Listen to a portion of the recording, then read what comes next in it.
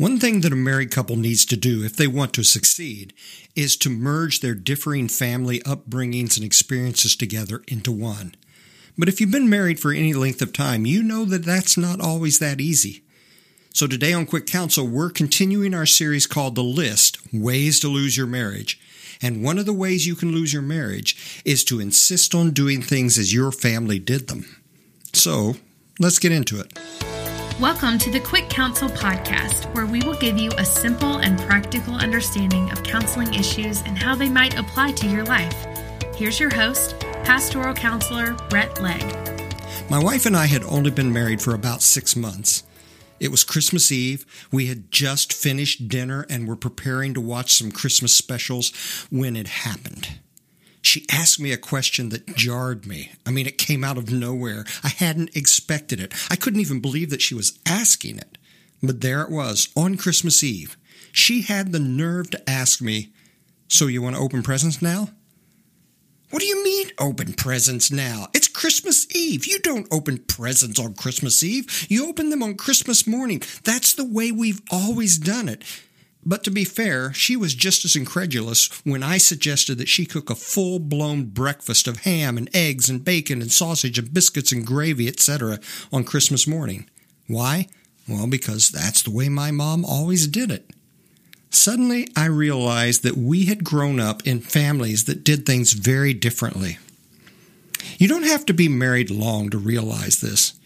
Perhaps your mom cooked every evening, but your wife wants to go out every evening. Or maybe your dad was handy at fixing anything and everything, but your husband can't do anything but call a repairman. Maybe your family went on nice family vacations each year, but your spouse's family never went anywhere. Maybe you were raised to pick up after yourself, but your spouse was not raised to pick up after themselves.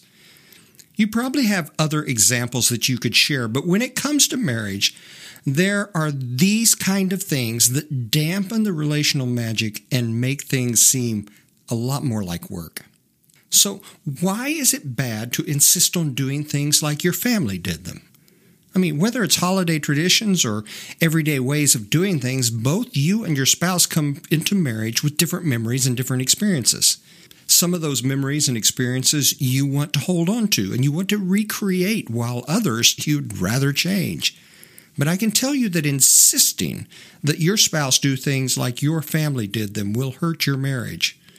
Now, maybe you're just trying to recreate a special moment from your childhood and so your family can experience the same thing. And there's nothing wrong with that desire, but insisting on doing things as your family did them is not good for the following reasons. 1, it's disrespectful and belittling to your spouse and to their family. 2, you come across sounding like the way your family did things was right and the way your spouse's family did things were wrong. Well, this is hurtful to your spouse, and you will not win any points doing that. You come across as sounding dictatorial.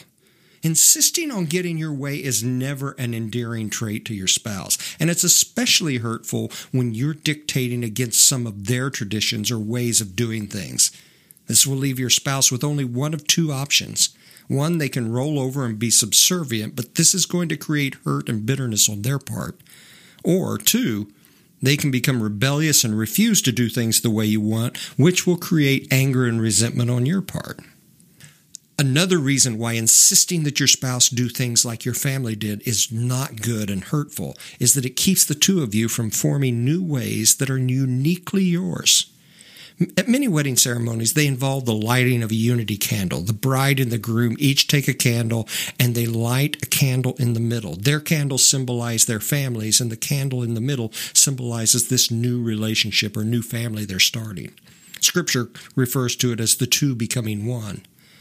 Well, this involves more than just consummating the marriage. It involves the 2 of you melting and merging your ways and approaches into something new and unique for the 2 of you.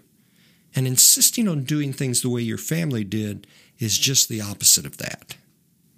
So, if it's not good to insist that your spouse do things the way your family did, what can you do?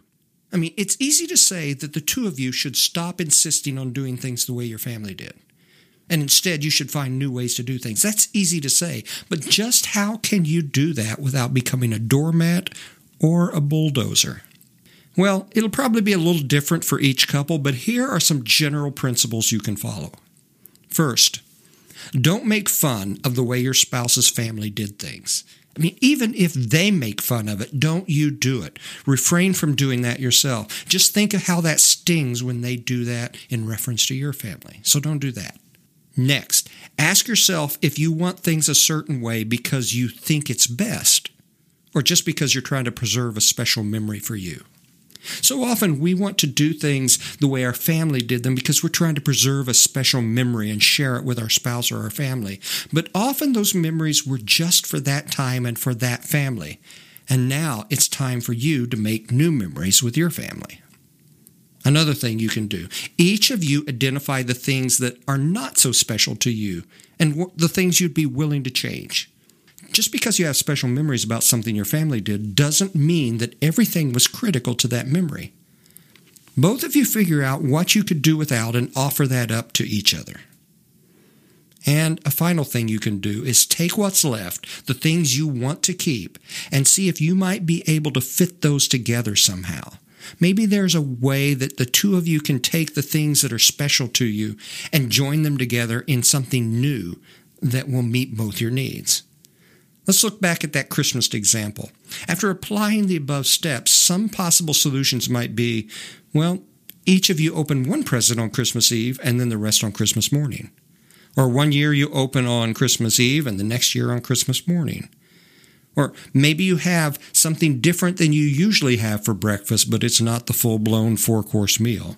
Or you have an elaborate 4-course Christmas breakfast, but a light and easy Christmas lunch. The options are many. They depend upon whether you have kids, how close you live to family members, etc., etc., etc. The thing is not to get stuck on insisting the old ways, but instead move on to create new ways. And now a final word.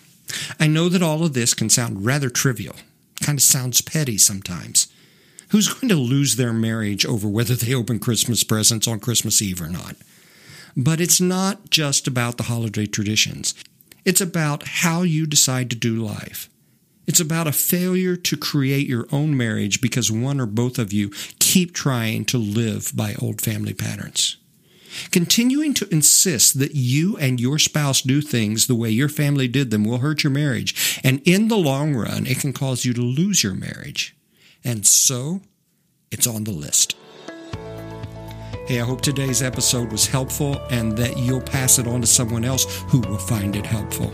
You can always find more from me at bretlegg.com. That's 1 T and 2 G's. And you can follow me on Facebook, Instagram, and Twitter. Now, I want you to go out. I want you to have a great week, and I hope you'll come back for the next episode of Quick Counsel.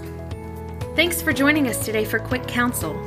This podcast is meant to give you a simple understanding of counseling issues and is in no way intended as a substitute for professional counseling or therapy.